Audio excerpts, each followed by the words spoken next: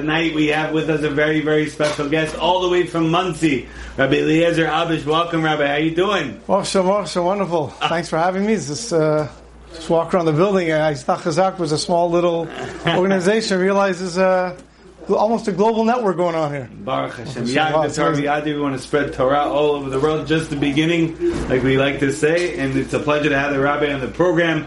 Tonight's topic is making your prayers real, making our davening, our tefillot real. And we actually have the Rabbi Sefer, a book, Portraits of Prayer, Stories of the Siddur to bring your tefillot alive. So we're really excited about tonight's talk. But before we delve into tonight's topic, Rabbi, can you please give us a little bit of a background, a little bit about yourself to our broad audience? Sure, okay. My name is Rabbi Eliezer Abish. I am a Rebbe in Teaneck. I'm also a principal in Yeshiva Gedolah of South Monsey, which is a high school in Monsey. I've been doing that. Sounds crazy to say it, but I've already passed the quarter of a century mark officially in a classroom. So we're moving on to the next quarter this coming year, Mitzvah Hashem.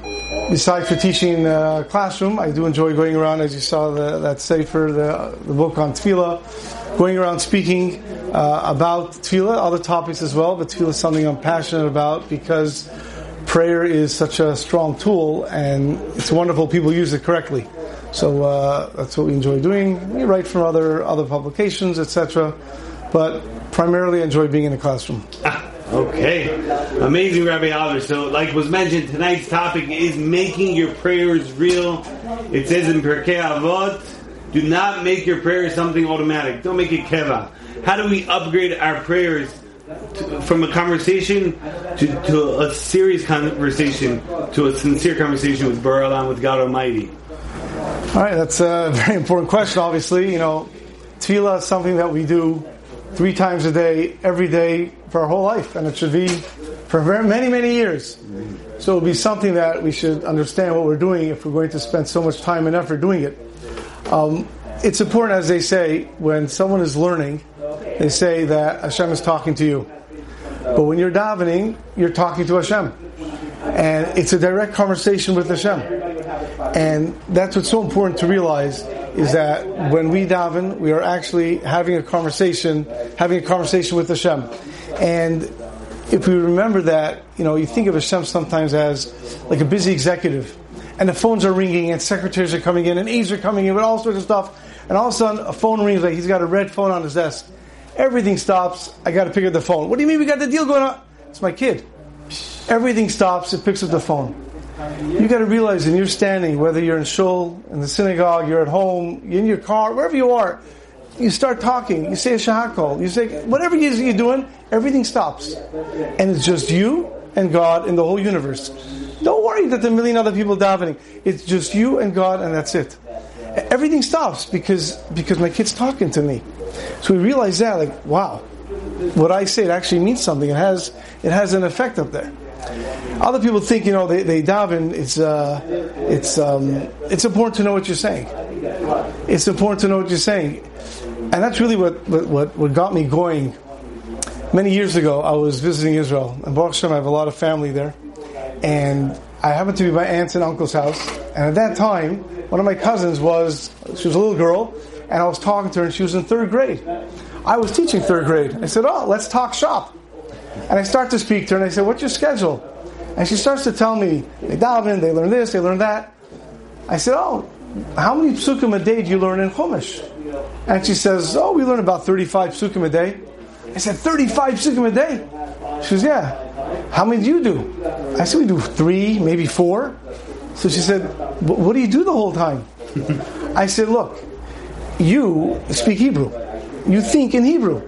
So the psukim, you just do it. And then the rest of the time, your teacher spends explaining it and all the Mefarshim explaining it.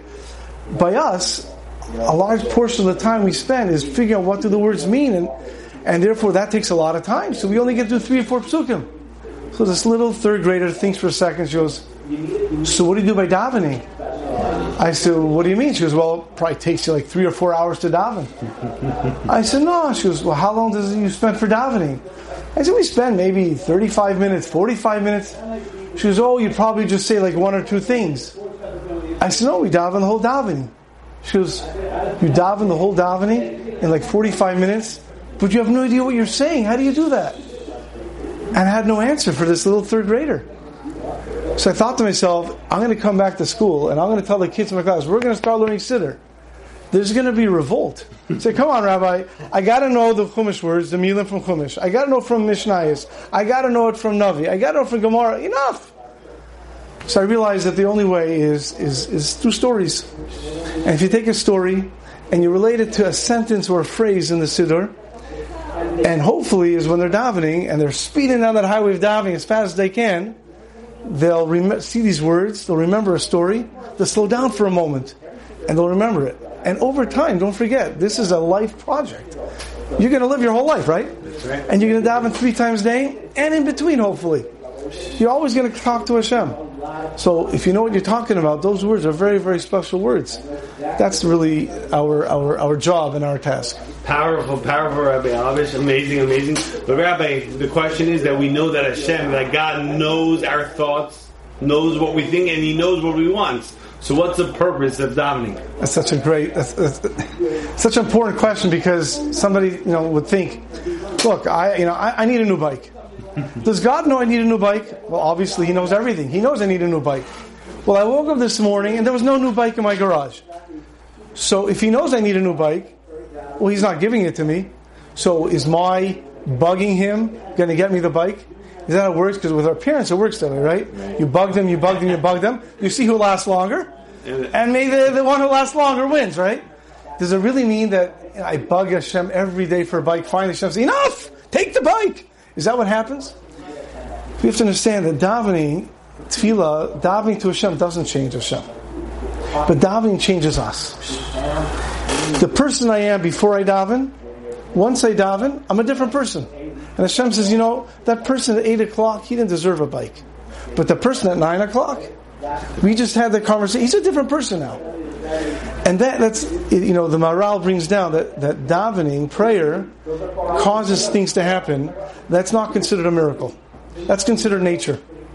When it says you can't rely on a miracle, that doesn't mean you can't rely on tefillah. Because davening is part of nature. And therefore davening causes things to happen. Hashem made the world with words. Baruch Sha'amar v'haya olam. To teach us, the world is created. That's how the world functions, with speech. And therefore we create things when we daven. So it's not that we're changing Hashem. When we daven, we're changing ourselves. And we can always be changed for the better. That's really what tefillah is. Amazing. Very, very good stuff. Powerful stuff. I want to go run to daven right now. But Rabbi, everyone is looking for a good business opportunity that could help them in the long run. When we are davening, we're speaking to our Father in heaven, to the Creator of the world. How does one take advantage of the opportunities of our daily tefillah? Every single day, shacharit, mincha, 3 times a day that we're praying. How do we take advantage of it, maximize the potential? It's such a good questions. Yeah, I'll tell you the truth. There's a fellow named Ray Harron. Ray Harron. Okay. Ray Harron used to work for a car company. And he decided one time he was also a car racer. And in the early 1900s, I think it was 1910, 1911, where they moved this race to the Indianapolis 500. Why was it called the Indianapolis 500? Because they had to go around these laps. They had to do, I think it was 200 laps. And it was about 500 miles, each was 2.5, whatever it was around. And when he came up with a great invention. It was such a good invention that he kept it a secret till right before the race started. Now, right before the race started, he revealed his secret. And as soon as he revealed his secret, everybody else went crazy and they protested and they said he can't be in the race, it can't happen, it's dangerous. And the judges had to make a decision and they made a rule and they said he can be in the race. But his invention was so great that since then every single car has that invention. And that was a rear view mirror. Until then, you had a driver and you had what was called a mechanic, a guy in the back. His job was, he'd tell you, I want to go to the right. So he would look, is anybody there? Otherwise you're going to smash against the car, you're going to kill the guy. Anyone to my left? So the guy in the back tells you. He put on a rear view mirror. Now, what was so good about that? Because the cars went, the faster they went, how they go so fast, depend on the weight. So you have a guy 200 pounds in the back of your car went slower.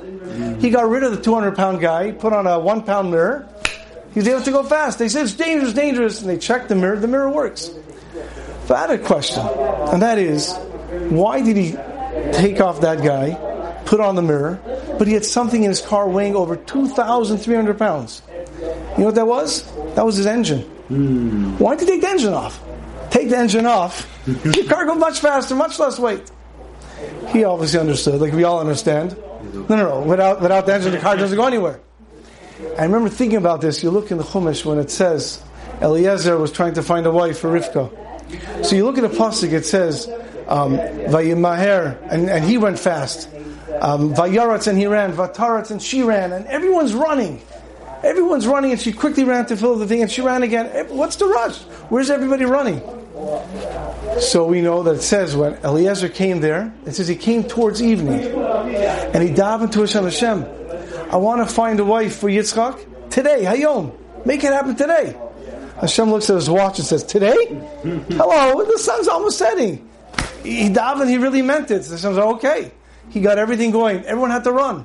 Lavan has to run to greet them. She has to run. But everyone's running. There's only one problem. If you look in the beginning when he was davening this tefillah, it says there's a vayomer with a shalsheles. Vayomer.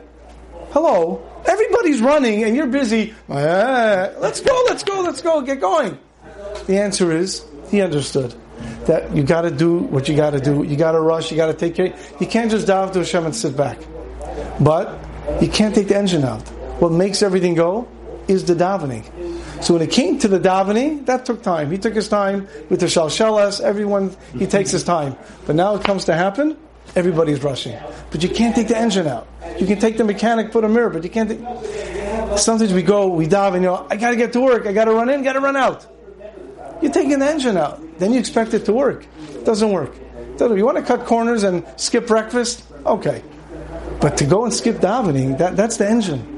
That's the engine of the day. Every time we daven, we got to realize this is what makes it happen. You don't take away what makes it happen to get there faster. It doesn't work. That's really what the whole tefillah is.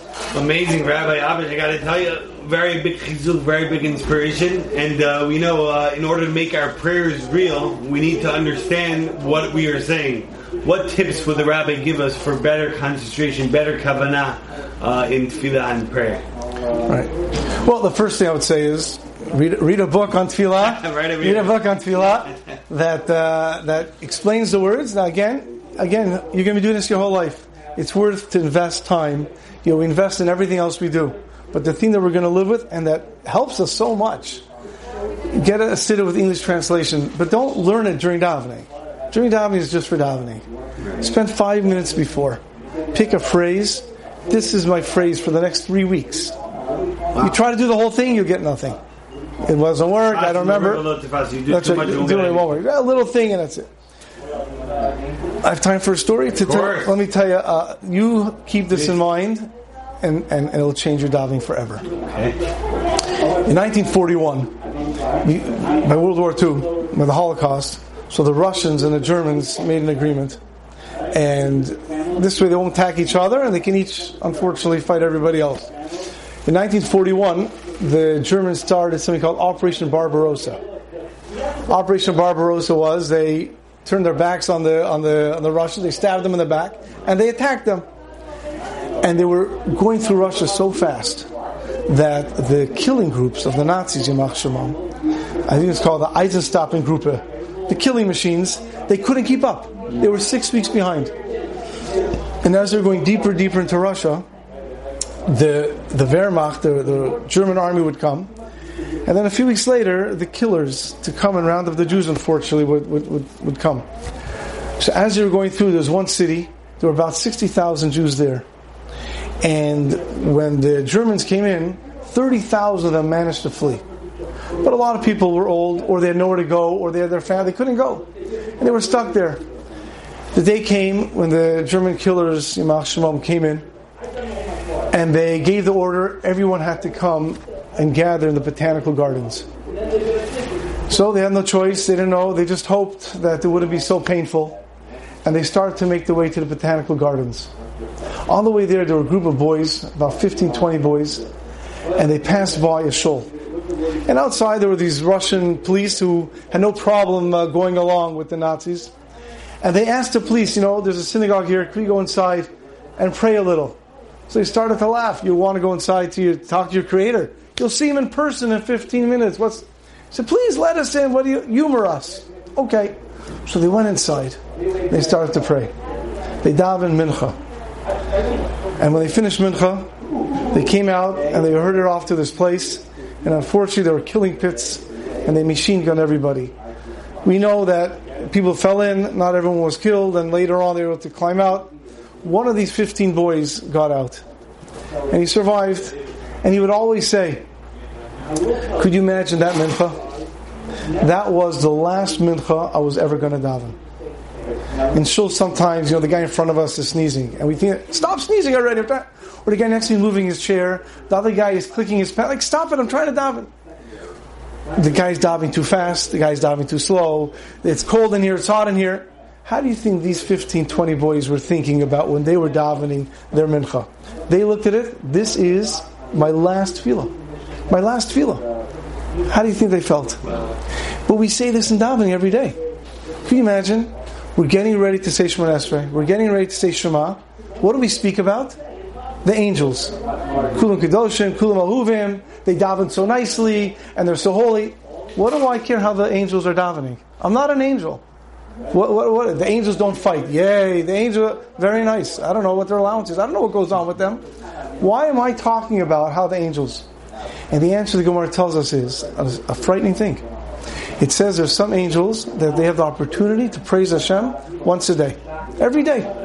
There are other angels that get to praise Hashem once a week. Others, only once a month. Others, once a year. Others, once every Shemitah, every 7 years. Others, once every Yovel, every 50 years. That's it, once in their existence. The words, it says, there's a group of Malachim, they get to say Kadosh. Once in their existence, then they're gone. Every day one group of those says Kadosh, then they're gone. A next group comes and says Kadosh, and then they're gone. A third group comes and says Kadosh Hashem Tzavakos, and then they're gone. They don't exist anymore. They're once in their existence.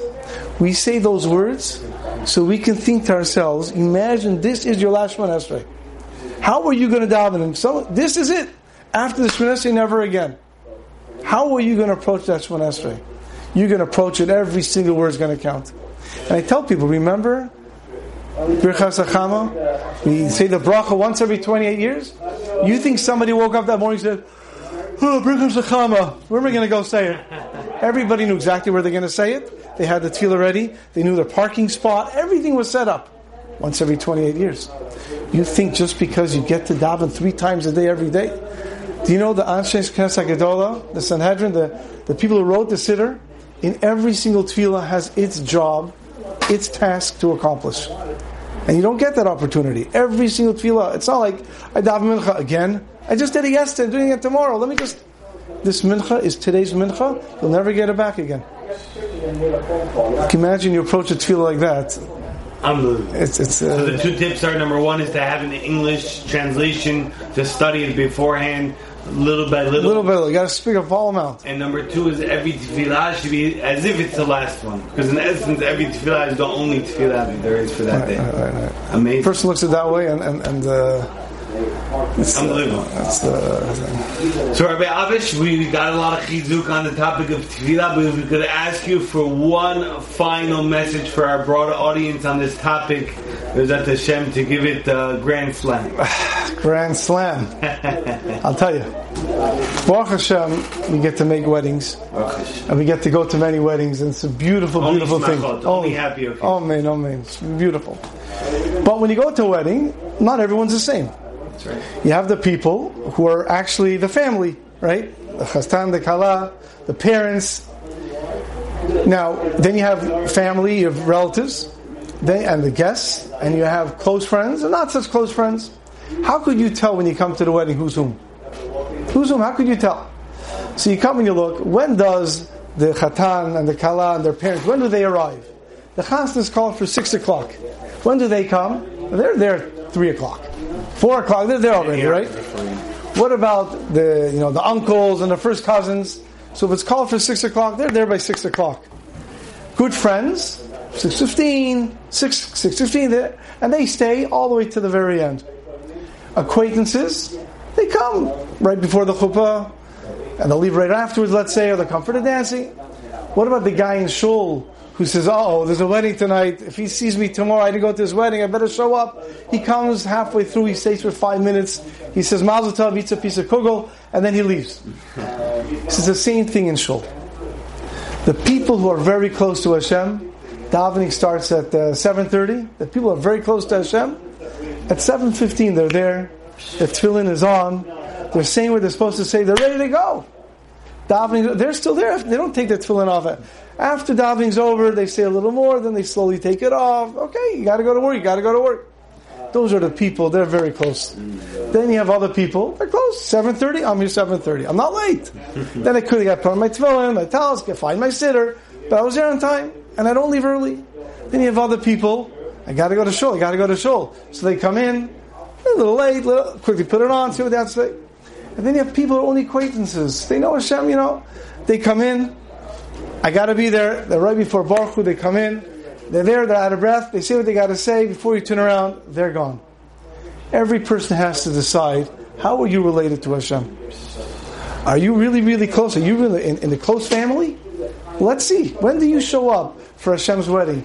Every single day, 3 times a day. When do you show up? So you can tell yourself, davening doesn't work. No, it's not that davening doesn't work. Are you working davening? If you go and you use it right, it's beautiful. It's beautiful, and the most important thing, people think Hashem is a vending machine. Okay, let's say I need a Walkman. I'm dating myself. I need an iPod. That's 2 tefillos. Hey, look at that. That's 4 tefillos. One of them with kavanah. But look how big it is. I'll take that. Hashem is not a vending machine. It doesn't work that way. Just end off with one thing. There was a lady, Rebbetzin Tress. She was an old lady, a grandmother, and her grandchildren used to love coming to visit her. And one time one of her grandchildren said, Grandma, Bobby, Savta, you daven all day. It doesn't take me that long to daven. What are you davening for? She says, what do you mean? First I daven because I have to daven. Then I daven for the health of all my children. Then I daven for the health and success of all my grandchildren. She goes, but that still doesn't take so much time. I have great-grandchildren. I daven for their health too. Yeah, but then then what are you davening for? She goes, then I daven just to daven. Just to daven. Every word that we say, you get to speak to Hashem. And that is something we have to think. Davening, Hashem is not a vending machine. There's nothing more important to Hashem's day. Waiting all day, sitting by his phone, waiting for that phone to ring. Waiting for his child, that's us. Waiting for his child to go and to speak to him. If you imagine every time we open our mouth, Hashem is running to hear what we have to say. Wow. Rabbi Eliezer Avish Shlita, what a chizuk, what an inspiration. Chazak u'baruch yishakach for those words of inspiration. Let's not forget the powerful inspiration that the Rabbi gave about tefillah, about prayer. I can't wait to run to daven right now. I'm really excited by the new insights in the Chiddushim that the Rabbi gave over. And we want to remind our broad audience, every single Tuesday, we have Tuesday's Timely Torah Talk, special guests coming, speaking about various different topics and inspiring all of us. We're getting amazing feedback. Continue joining and spreading the word to all. And I want to just thank Rabbi Abish one more time. I just want to thank you for all that you do for Klal Yisrael, and just, you come inside. Are other people allowed to come visit? Everyone's welcome. You have to have tours. You got to see what's going on over here. It's unbelievable. Changing the world, one person at a time. It's tremendous. Thank you.